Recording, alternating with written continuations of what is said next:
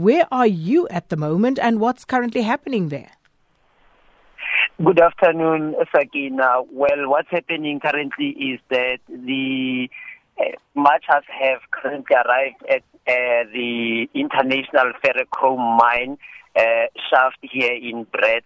That's where they are going to hand over a memorandum to the mine management. We're speaking here of about over 2,000 people who have been ferried to the march by buses and minibus taxis. So as we speak, they are about to go to the entrance of the mine to hand over a memorandum. Roughly how many people are we talking about? How many are participating in this march? Well, the estimate teaches me here it's more than 2,000 people who have converged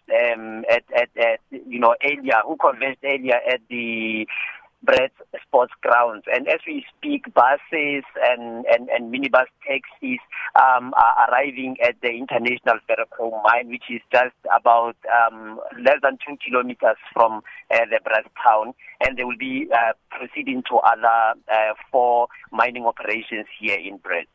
Itumeleng, I assume it is still peaceful at the moment. Is there police visibility out?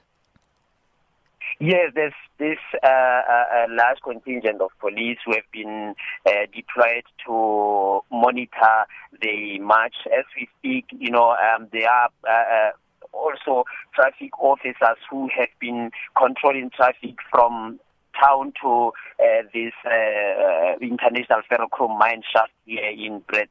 And we are expecting, or rather we're still monitoring the situation as to whether they will be able to contain the marchers. So the memorandum, do you know who it will be handed over to, and do we have some sort of time frame? And also, what exactly are the residents demanding in that memorandum?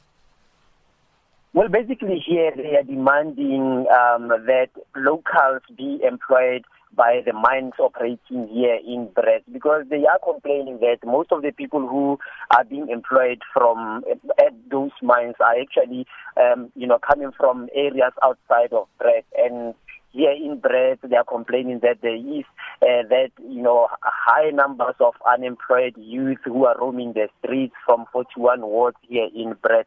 So they want those people to be employed.